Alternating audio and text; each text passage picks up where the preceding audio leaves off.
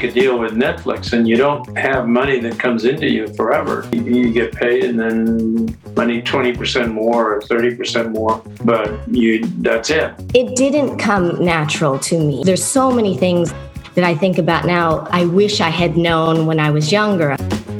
What I believe resonates with people, particularly now, is content that has some sort of meaning to it. It's more than just pure entertainment. And so suddenly MTV was the only thing, it seemed, in the whole world, and all of Hollywood and everybody else was taking their cues from this startup. I did not know a single writer when I became a writer. I think if you're trying to become a writer from someplace other than Los Angeles and New York, I still think that's really difficult. Welcome to Entertainment Business Wisdom with your host, Kaya Alexander.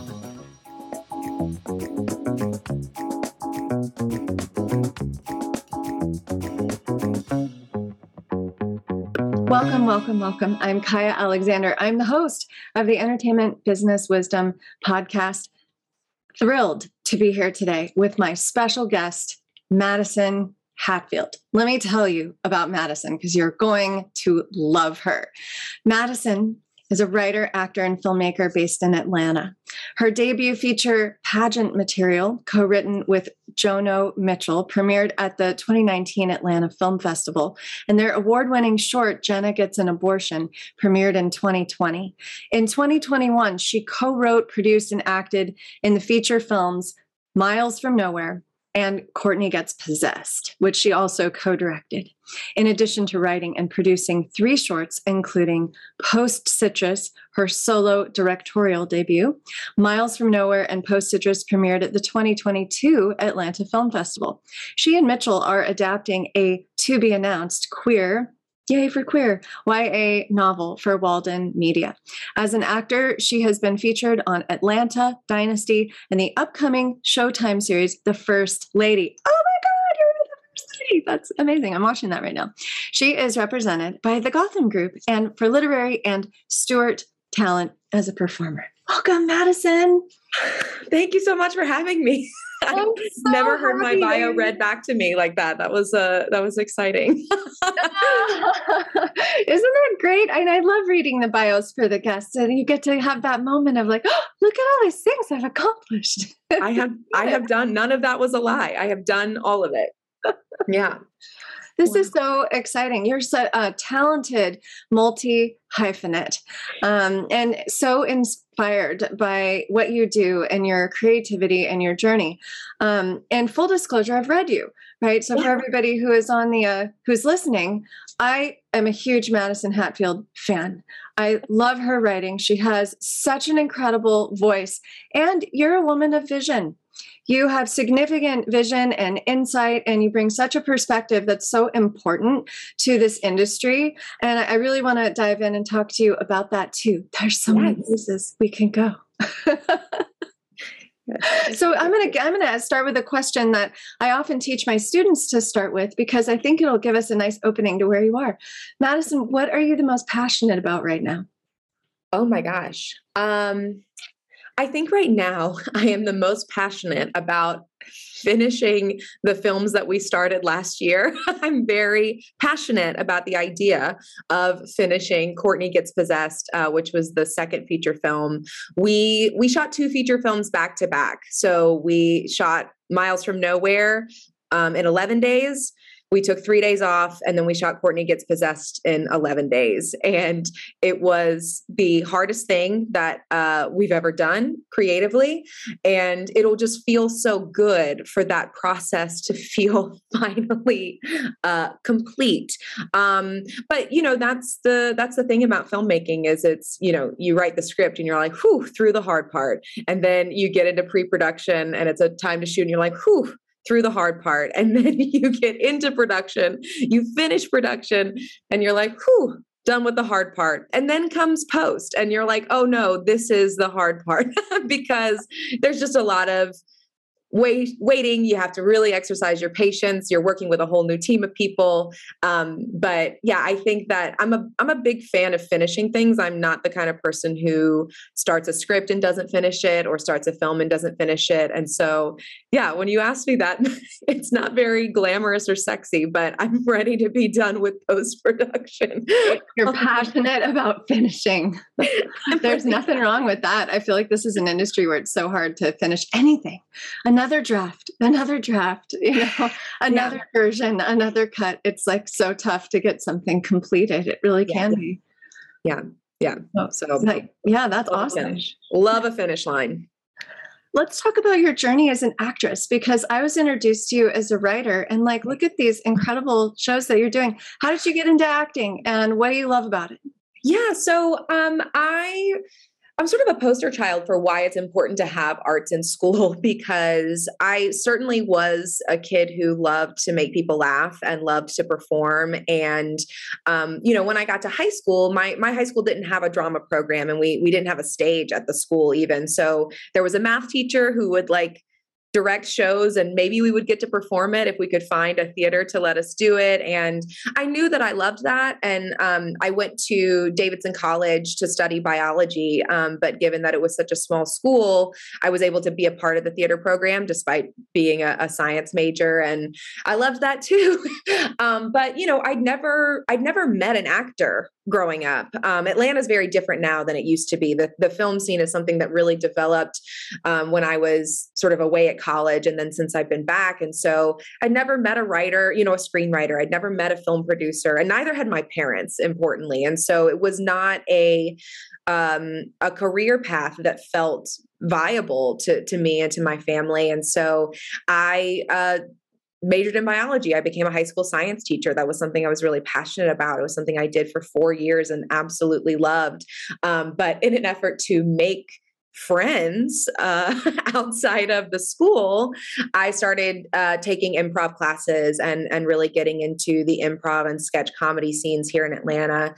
And I started to realize how good I was at that, and how much I enjoyed making people laugh. And I'd been teaching about 4 years, and sort of a situation came about where my husband, who worked at the same school, was offered a promotion, but it meant that I couldn't stay. And it was this really sort of tense moment. But it sort of made me think maybe this is the push that I needed to try this other version of my life that I think was always living in my guts, but that I hadn't felt was possible for me. And so I got a job at an independent bookstore, which was much more flexible. And they were really supportive of what I wanted to do. And I jumped into, acting classes. And probably, a few years after that, I signed with, I had one agent. And then in 2019, I signed with Stewart Talent, which is a really amazing office. They've got branches in Atlanta, New York, LA, and Chicago. So they've been incredibly supportive. And I will say that because of my type, and obviously the people listening to this can't see my body, but I describe myself as a fat woman, a fat actor. And the parts for me, casting directors and producers tend to have a smaller imagination about me than I do. And so a huge part of becoming a filmmaker and getting into independent production was saying yes to myself first, so that it would be easier for other people to say yes to me, so that their imaginations could expand to fit the breadth of what I offer. And that's what's happened, right? I really spent the first few years of my career writing roles for myself, putting myself in things. And then now, because those are projects that people can see, and that's footage that people can watch. They're like, oh yeah, I guess, yeah, let's put her let's put her on TV. And so, it made me really proud to write those TV credits on there for that bio, because they just premiered within the past month. And that was my first time being on TV after doing this, pretty consistently for about 5 years. So it's a long game, and it's up and down. And, I'm so grateful to writing and filmmaking, because it allows me to feel creatively fulfilled outside of auditioning. And then on the very, very rare times that you are asked to come to someone else's set. If that was my only way to feel like an artist and feel creative, I probably would be going a little bit stir crazy. But, writing and filmmaking is really great for me. But I also tell actors, if you aren't called to write, if you aren't called to make your own content, don't. It's sort of this advice that's given out like candy right now, but it is so hard to make films. So if it speaks to you, if it calls to you, absolutely. I would love to have as many filmmakers in the world as possible. But the notion of making things just for the sake of making things for your resume, career, to have footage, you can always find somebody who's working on something that you can be a part of in the ways that you want to be a part of, and not have to put your money and time and energy on the line for the kind of work that doesn't actually fulfill you. Yeah, that makes so much sense. Yeah. You're the first person in the industry to educate me about this side of inclusion that you called fat gap. Will you talk about that? Will you tell us about it? Yes, the fat gap is a term that I think I coined. I've never heard anyone else use it. Copyright pending. Basically, for me, the fat gap is the gap that exists between the portion of people who are watching film and television that are fat, and the proportion of characters that we see on TV that are fat. It's an enormous chasm between those two things. We, and as a fat person and someone who has been fat my whole life, I feel that I can speak very intelligently on how few fat people there are in media, because I was looking for them. I was always looking for myself, and it was very rare that I was seeing myself. And when I was, we're talking about small side characters, at best, maybe a best friend sort of character. If we're a lead, our fatness is intrinsic to our storyline. It is about the fact that we're fat. We cannot just simply exist on screen as a fat person. So for me, when I talk about creating roles for myself, I created roles that you could create for anybody. And I just put myself in them and don't say a thing about my size. We have a film that is literally titled Jenna Gets an Abortion. And I think the most revolutionary thing about that film is that I am the lead and my weight is not discussed. Like, that is the wildest thing about it. And abortion is in the title. So I am really committed to, at the very least, talking about it. And going into general meetings, this is something that I talk about pretty much every single time.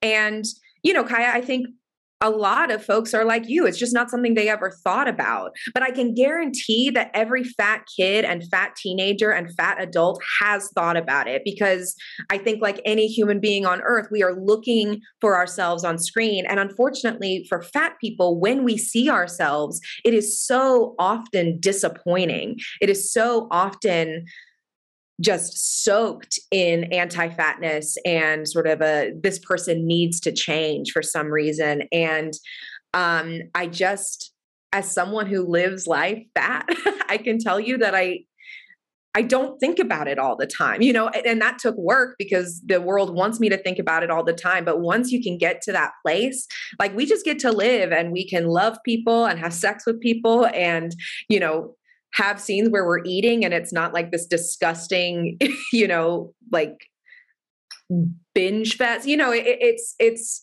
fascinating to me how little authentic representation we have. And I have set it as a personal goal of mine to talk about it and do what I can from my own corner with my own projects to close the gap. I mean, that's all I want to do. When you need mealtime inspiration, it's worth shopping Kroger, where you'll find over 30,000 mouth-watering choices that excite your inner foodie. And no matter what tasty choice you make, you'll enjoy our everyday low prices, plus extra ways to save, like digital coupons worth over $600 each week. You can also save up to $1 off per gallon at the pump with fuel points. More savings and more inspiring flavors make shopping Kroger worth it every time. Kroger, fresh for everyone. Fuel restrictions apply. I love that about you. I love that mission. And I've gone on to broadcast you and your mission to others, you know, who are around me, some of my EP friends and others, where I'm like, this is something we should be talking about and focusing on and considering, you know, because I love the audience, you know, for myself, for representation, like, okay, or I'm a middle-aged white woman, like, who cares? But I'm also bi and queer and lived in the closet for a long time. And the bi erasure, you know, of our whole, you know, society was also strong inside of me, internalized. And seeing myself represented on screen, the few times we actually see those characters on screen has just made me weep. So from that perspective, I know what inclusion is so healing when you go, oh my God, like, and it's a celebration of me. It's not somebody trying to change me or transform me or put me through some kind of, you know, ugly duckling, you know, transformation or something like that, but to actually say, like, you're a real human being with, you can be multifaceted. You don't have to just focus on this one element. So yeah, kudos to you. And let's keep spreading that. I'd love to see more of those characters on screen. You know, it's like so meaningful. It's just so meaningful. Yeah, I think even about my high school, my best friend in high school was a big girl. And we never talked about her weight. Like, we were interested in vampires, and we spent a lot of time talking about vampires and werewolves and like playing D&D and stuff like that. But like, who cares? We were like shopping for rad boots and, you know, going to the mall together because I grew up in the 80s and 90s. So yes, but, exactly. Yeah. It's like, it's not something that we necessarily are thinking about as a fat person. I don't just wake up and like, let's go be fat today. You know, I'm off to just go be today. And the only time I think about it is when it's sort of thrown in my face with diet culture and media. And, you know, diet culture is really everywhere. But I've done the best that I can to, you know, block the ads that I get and not watch things that have advertisements that make me feel, reminded of, you know, a life that I used to live. Because I certainly dieted a lot as a kid, and I carry a lot of guilt for what I did to that version of myself, thinking that I had to. I feel really lucky to have gotten to a place, and I would love to help bring other people to a place where we understand the forces behind what made us feel like we had to change, and that they are mostly about making money and perpetuating some really hurtful stereotypes that are more wrapped up in colonialism and racism and xenophobia than you can ever imagine. I mean, you know, our sort of obsession with thinness is not something that we really ever examine. And I encourage anybody that I talk to, because I'm certainly not a scholar, but there's a lot of incredible scholarship about why we vilify fat the way that we do, because it's not just, you know, we have a lot of people who frame it in terms of health, but in actuality, there's been a moralization of bodies, right? And some are good and some are bad. And mine is across the board, always bad. And that's messed up, right? My body doesn't actually have anything to do with the kind of person that I am, but fatness is really, really wrapped up in a lot of stuff. So anyway, we could do a whole nother podcast about that. And you would want a different guest who was a researcher, but all this to say, yeah, I love talking about it. And I love sharing that with people, because again, it's something that we take for granted all the time, that thin is good, fat is bad, fat should become thin to be good. And if thin becomes fat, it has become worse, become bad. And that is all, can I say bad words on this? Oh yeah, no. I was going to say bullshit. That is all bullshit. I probably already cussed and I didn't even realize it, but that time I did catch myself. So, oh me. I have a clean rating on this podcast, but I think that's because no one's actually listening to it. But no, I'm just kidding. At Apple or wherever else, you know, the audience loves it. I bring on comics and stuff too. It's like we have to cuss. We have to. We have to. So I want you to tell us about the characters that you've played recently. First Ladies in Atlanta. Talk to us about these women. Oh my gosh. Yeah. So the first role that I booked on TV was the First Lady. And it's so funny. It's going to end up being like the third or fourth to actually come out, because they've taken their time with it, which is great. I got to be And I don't think I'll get in trouble because my episode hasn't aired yet, but I got to be in the Betty Ford segment of the show. Michelle Pfeiffer plays Betty Ford. Yes. Getting to act with Michelle Pfeiffer was truly such a life highlight. But basically, I'm just one of several women that have been brought into the East Wing of the White House to help campaign to ratify the ERA. So we sort of show up a few times throughout the episode. That's sort of about her fight with that. So that was really exciting. I didn't realize that Betty Ford was so involved with trying to ratify the ERA. It just took us forever to get that done, too. Yeah. I don't think it's been done, actually. It has. Oh, that's right. It has. It was like 2019. Yes, very, very recently. Slipped through without a, mention. It was like a couple days in the New York Times. I was like, this really happened. And then crickets. Oh, because we don't focus on the good things. Right. Yeah, no, she was, and I think she was a really cool first lady for them to focus on because she was really outspoken and a really sort of divisive figure within the White House and within America. So I'm very excited to see how that comes together. Dynasty, which is on the CW, a lot of CW shows shoot down here in Atlanta. It is a reboot of the 80s show. It has all the drama that you want it to. I got to play, a single sort of comedic scene, playing a sort of terrible worker who's been fired and now rehired and then gets fired again. But I loved Atlanta. Atlanta is one of my favorite shows, obviously, as someone who grew up in Atlanta.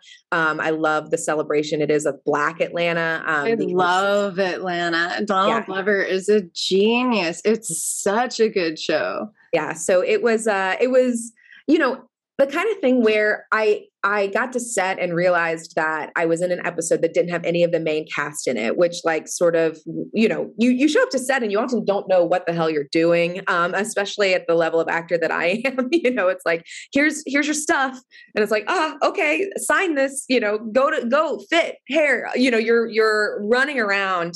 And so I realized, none of the characters are in this, but I was so lucky. The main character of my episode, which is episode 4 of this season, it aired a few weeks ago, is Justin Bartha, who is an actor sort of best known for being Doug in The Hangover and Riley Poole in National Treasure. And he's done some really wonderful projects since then, but he's a huge fan of the show. And he was so gracious to me and so generous to me, and it's a friendship that has endured past that episode. And it's like, oh, you know what, I was feeling so many emotions about not getting to meet Donald Glover and Brian Tyree Henry, and then I end up meeting somebody who was such a natural fit in just my constellation of friends and people that I love and admire. And so I'm so proud of the work that he does in the episode. He really carries it all the way through and does so with a lot of restraint and nuance. And I got to play his coworker who is openly terrible. She's, racist and just, but also weirdly the comedic relief of the episode. So it was really cool. I show up 5 or 6 times throughout the episode, and I'm really, really proud of how it all came together. And directed by Hiro Murai, who is one of the best directors working right now. And he, I've heard, loves the episode, which is great. But I remember I showed up and, I'm running around. I've just been given my sides that day. I didn't get the script ahead of time. And they are like, okay, go to set. And Hiro's like, okay, we're going to rehearse. Justin's right there. And I was like, okay, what scene are we doing? And he was like, oh, they don't realize that no one's telling you anything. But, we read through it a few times. I was able to learn my lines very quickly and get it done. And I'm a big fan of, if you don't know what's going on, ask the question. I would rather ask and be told than try to feel too cool for school and just guess what I'm supposed to be doing. So it worked out really, really well. And I'm super proud. That's season 3, episode 4. You can go watch it anytime. It is a perfect little anthology episode. Even if you've never seen the show, I think you can get something out of it. So. Oh, that's so awesome. I'm so happy for you. It won all fantastic news.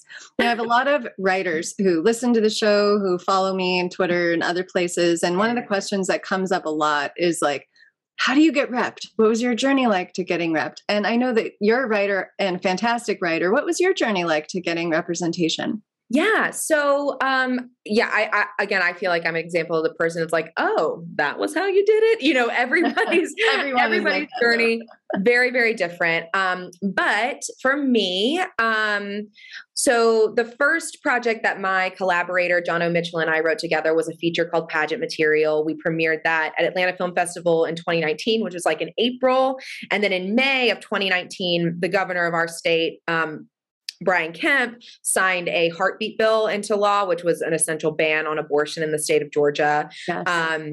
That angered and depressed and demoralized me deeply. And I was in a pretty dark place about it. And, you know, Jono encouraged me. He's like, there's always something we can do from our corner of the world. And so we decided that we were going to write a road trip, dark abortion rom-com to, sort of illustrate that what Governor Kemp did was certainly not a reflection of all Georgians. And in particular, it was not at all a reflection of the film industry in Georgia, because we were being hit with a lot of boycotts, a lot of calls for boycotts, when in actuality, the film industry is actually a huge part of why Georgia is getting pushed further and further into safe blue territory, which, you know, for me personally is something that I've been hoping for and working towards. So all this to say, we started writing Jenna Gets an Abortion in May 2019. We shot it in September 2019, and we had rented a theater to premiere it in April 2020.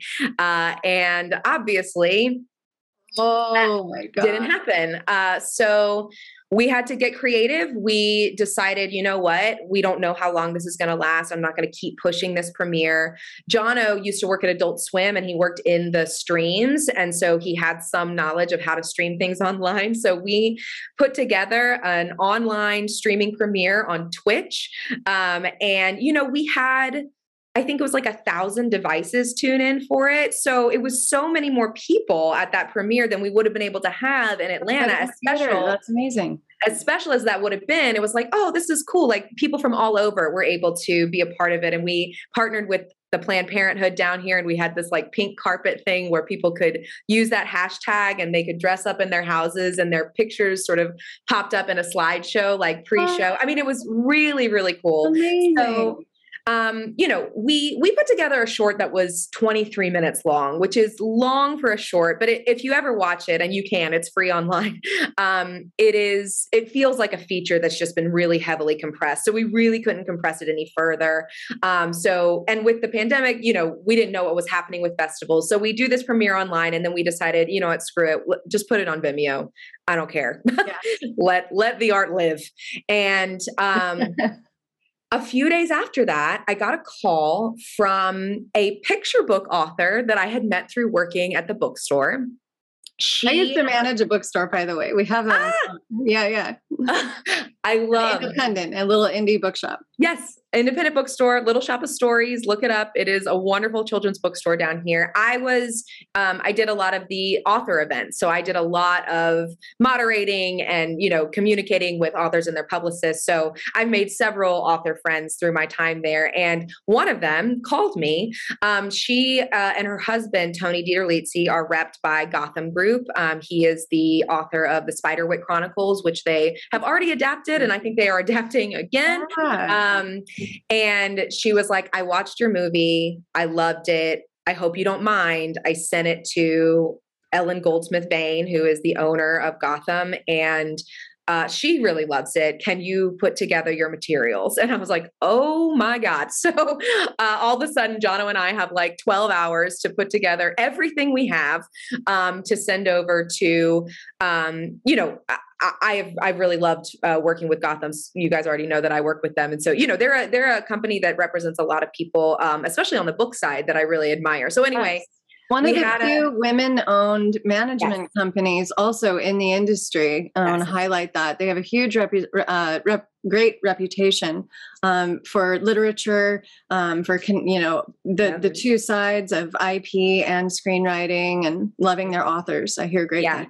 Yeah, no, they're, and that was huge for me too, to know that it was owned by a woman who, and of course, because Jenna spoke to her, I was like, oh, this is a woman who I'm sure we align in a lot of meaningful ways. And so, we kind of sent our materials over, and it was months of sort of like waiting and following up and going back and forth. And we finally got an email from her that was like, we love Jenna Gets an Abortion. We're a little torn on the other materials that you have, but let's hop on a call.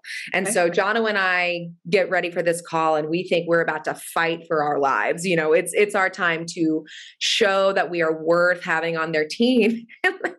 We hop on, and it's her and her co-owner, and they're like, yeah, so here's the strategy we're going to go with. Can you guys send us a list of all the producers that you like? And, here's what we're thinking. We'd love to use Jenna as a calling card. And like Jono and I, we couldn't be together at the height of the pandemic, but we found out later we're each on the other, end of the line. Like, what is going on right now? We came in here ready to fight, and they had like already decided that they were going to take a chance on us. And they were like, we know that you're new to this, and we want to support you. We want to make sure we're sending you to the right people.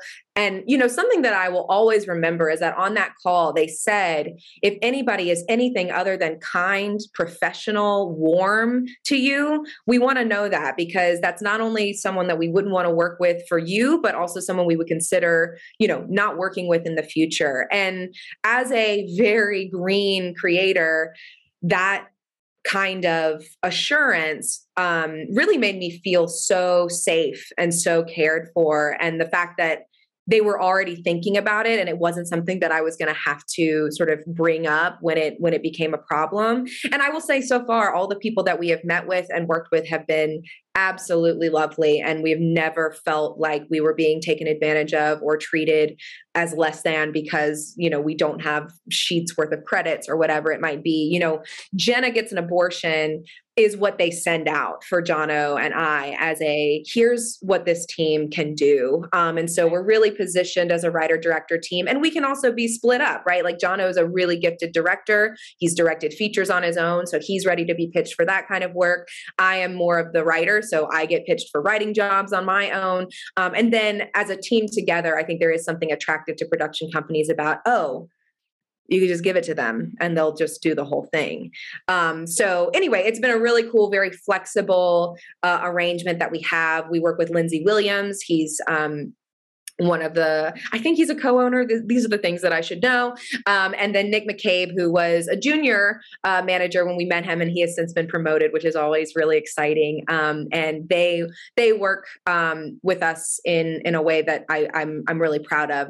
They listen to us, and they have a really strong sense of what we offer and what we want to do. And that's really the best that you can ask for in a team. That's fascinating. Tracing your journey back to the initial impulse to write Jenna Gets an Abortion, which was you described coming from, a dark place, a place that I have identified in my own life that I kind of have nicknamed productive rage, because when I get really enraged about something, like I have to go do something with that energy and like throw myself into, a creative angle, because otherwise the rage will just burn me up. And so there you are, you find your outlet for your productive rage, and it's Jenna Gets an Abortion, and you're not going to get a chance to, the pandemic hits, you're not even going to get a chance to have the screening, and then you pivot and you do the online screening, and so much, then your whole career is like this ripple effect from that moment. That's amazing. Yeah. It's one of those wild, like, And it's an interesting thing to talk about, because obviously I wish the pandemic had never, ever, ever happened. It's been a horrible time, but I think that it forced a lot of people to pivot, to rethink. And so rather than, I would never say that I'm grateful for the pandemic. I am grateful for having a partner who is quick thinking and creative. And when we come up against any sort of obstacle, we can find our way, over, under, around, or through it. And in this case, the obstacle was the pandemic, and the way that we pivoted ended up being a really powerful shift for us and for what it meant for the rest of our career. And the silver lining of that dark storm. Yeah, exactly. The dark storm of the pandemic. What that silver lining, I think, for all of us has been, what do I care about? What matters to me? Yeah. And, what do I need to put my focus on? Because life is short. And what stories matter to us, and where are we finding meaning in our lives, and also extricating ourselves from anything that's not life enriching in some way has become so important. I know I've certainly done a lot of that decision making, and that most of the people, my friends, have also been doing the same thing, from moving house to going, I don't want to live in the city anymore. In fact, one of my friends is an estate attorney, and I was chatting with him, how are you doing? How's the pandemic been going? And just asking him, really also about his health, because he was one of my friends who had a very strange accident in that he survived a parachute jump in the Army where his parachute didn't open. Hit the ground, bounced 100 feet in the air, broke every bone in his body, and lived. He was hospitalized for a really long time, but he's ambulatory, he's fine, he has neck pain and whatnot. But I was kind of like, how's he doing? I need to check in on him in the pandemic. I hope you check in on him every day. How is he doing day to day? He is the sweetest man. I was like, how's it going? He's an attorney, a state attorney. How's your practice going? He goes, well, the thing about the pandemic so far is that most everybody I know has realized they don't want to be married to this person anymore that they've been married to. And they've had to expand their state attorney practice to do divorce attorney work, because he's like, we're so full of divorces. And so I was like, thanks and I don't feel sorry for myself anymore for being single during the pandemic. I was for a while, though, full of self-pity. And I was like, well, at least I'm not married to the wrong person, That would be worse. That would be way worse. Yeah. That would be way worse. So yeah, looking for those silver linings. And I'm passionate about that too. I'm, strong Democrat, very blue, and, fortunate enough to be living in California, where a lot of people share my values, the industry obviously being really democratic and very blue. Human rights is so important to us, and the types of stories we want to show. And in the midst of the pandemic, we have Black Lives Matter. I think there's a lot more focus in the industry on the importance of inclusion and diversity, and especially in front of the camera, more representation. I mean, I think we can do even better, but I'm at least glad that we're starting, to do better now. Yeah. It feels, you want to make sure people are putting their money where their mouth is, and you want to see people walking the walk in addition to talking the talk. But it's, I think we see it. I'm fortunate to live in Atlanta. Atlanta is sort of a really central hub for Black art. And I've always sort of thought the notion of Atlanta as a secondary market always smacked a little bit of racism, because it has been such a primary market for Black film and television for so long. But I would love to see the kind of support of Black artistry that we see in Atlanta. I would love to see that reflected in LA and in New York, because the work being done down here is really phenomenal. And I'm a proud Atlanta creator, and to be in community with all the people who are here, but in particular, I'm really inspired by many of the Black creators who I know have had to overcome things that I would never understand to be where they are. And they're crushing it. That's so really, inspiring. Really so inspiring. I mean, we have a distance to cover too with gender inclusion. Yeah.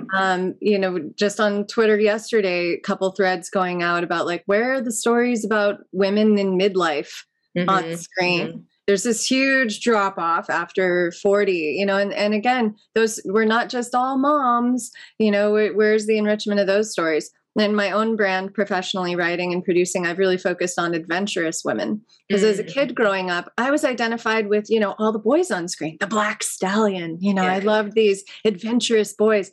And I was looking for those, the stories of the girls. And we kind of just had Pippi Longstocking when I was growing up. It's like no one else. And so that's that place for me of the gap of like, there are so many rad women, especially from history, like we'd had a great movie about Amelia Earhart, and there are so many others, that archetype of rad, badass, adventurous women. And I love them. I love their stories. And we don't see many of them on screen. It's another area of erasure of like showcasing the strengths of women and the minds of women, in addition to like, oh, she has to be a size 4. Yeah. Under 40, size 4. That's all we look at these days, Absolutely. So what's next for you?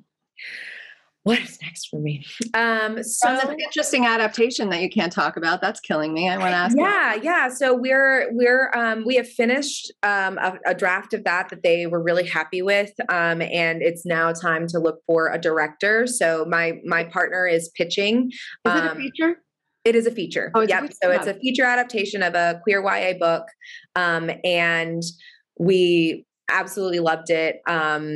One of these funny things where like in August of 2020, we saw the announcement of the cover in Entertainment Weekly and saw a synopsis of it. And Jono texted me. He was like, did they write this book for me? I want this. This is the perfect book. And we asked Gotham a few months later, like, hey, what's going on with this book? We would love to explore getting the rights to it. They're like, oh, sorry, somebody's already got it. It's like, oh, that's okay. And then a couple months after that, hey, Walden is taking pitches on this book. And they're like, that book that we asked about? And they're like, yeah, they want to talk to you.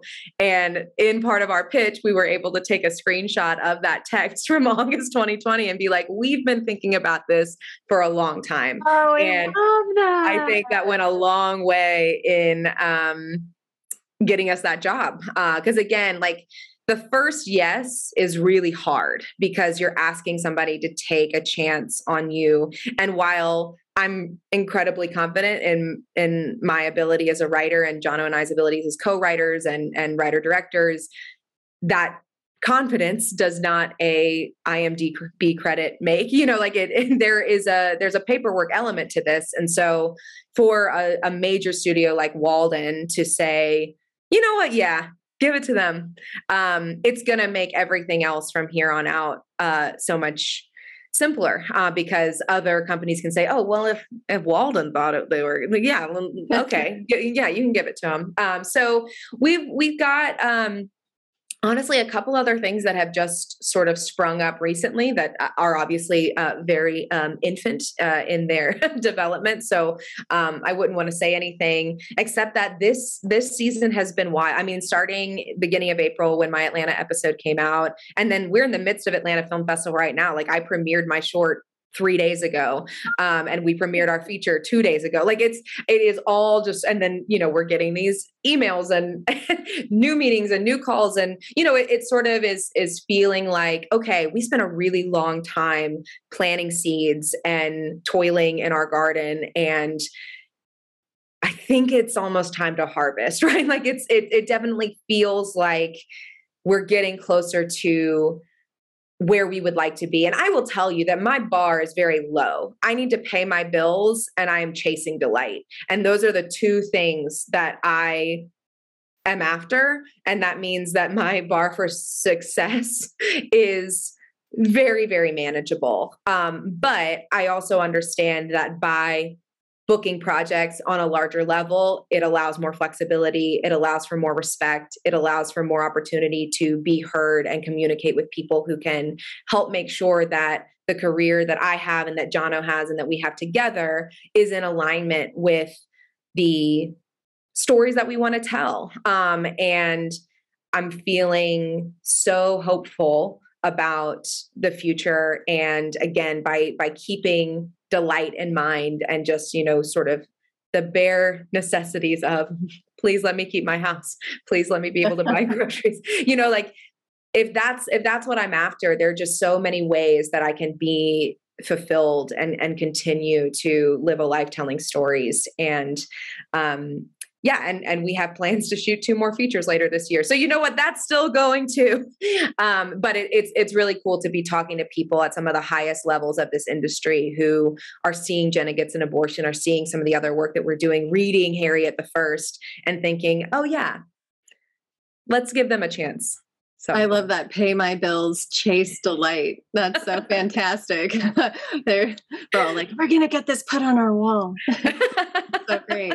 And having read you, one of the things I love about Harriet, because that's a script that I read of yours, is you write a protagonist and you are living a proof of this protagonist of being really true to yourself. That you're being really true to yourself. You wrote a character who has to fight to be really true to herself. And I love that theme. And I love hearing about how it's playing out in your life, and that being really true to yourself seems to be what is bringing your harvest. Any thoughts on that?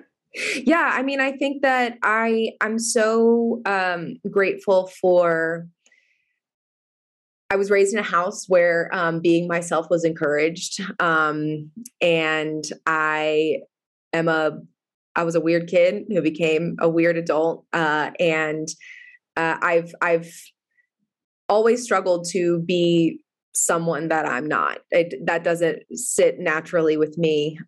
Trying to be a different version of myself, which I've of course done, as we all have, has never made me feel like I was chasing delight.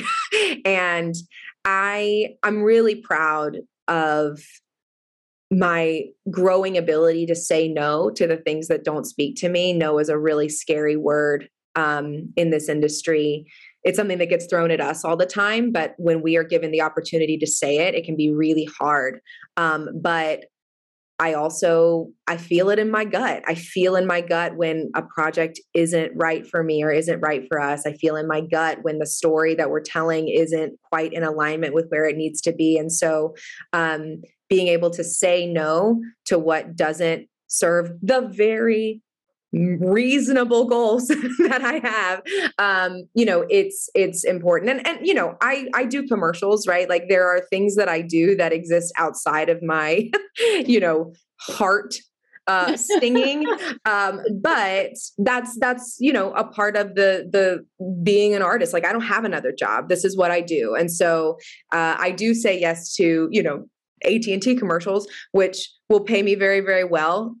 Do I leave that set feeling like I just changed the world? Of course not. But it changes my world in the short term to be able to continue living my financial life as I want to. So I guess, yeah. Yeah, nothing wrong with that. You can Robinhood AT&T all day, every day. Yes. Let them pay you well and contribute to the artistic fund of Madison Hatfield. Yeah, exactly. So that the world is a better place. No, that needs to happen. It's saying no to what doesn't align with you when you are in a position to be able to say no, and it's saying yes to yourself over and over and over again. And like I was saying with acting, right? Because I said yes to myself, it made it easier for other people to say yes to me. You are demonstrating how it is possible for you to be welcomed in because you open the door for yourself first in whatever way you were able to. So say no to what you want to, say yes to you. And it's working out for me. Oh, I just love that. I love that. And I love you. You're one of my favorite people in the industry. Thank you so much for coming on the show, for sharing your sparkle with us today. How can people find you? I'm on social media, usually just to promote when I've got a film coming out. But it's, my handle is, MadHat31, on Twitter and Instagram. I've got an IMDb page that you can look at. I've got a website, MadisonHatfield.com. And, do I update it?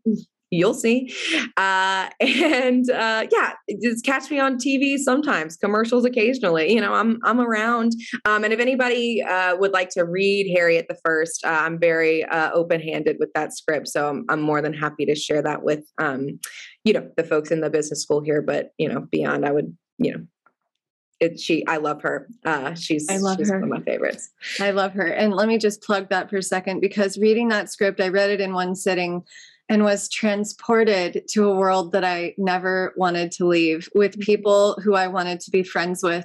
And my only complaint is maybe that it wasn't a novel, so that I could have spent more time with them and with her and in that world. It is a fantastic script, and one of my favorite scripts that I've read in years. You have such a live voice. You're so funny on the page. Poignant. Also deeply, deeply poignant. You have the full range. Thank you. So thank you for being on the show today. I so appreciate your time, Madison. We'll have you back. Yes, thank you for having me. What an honor.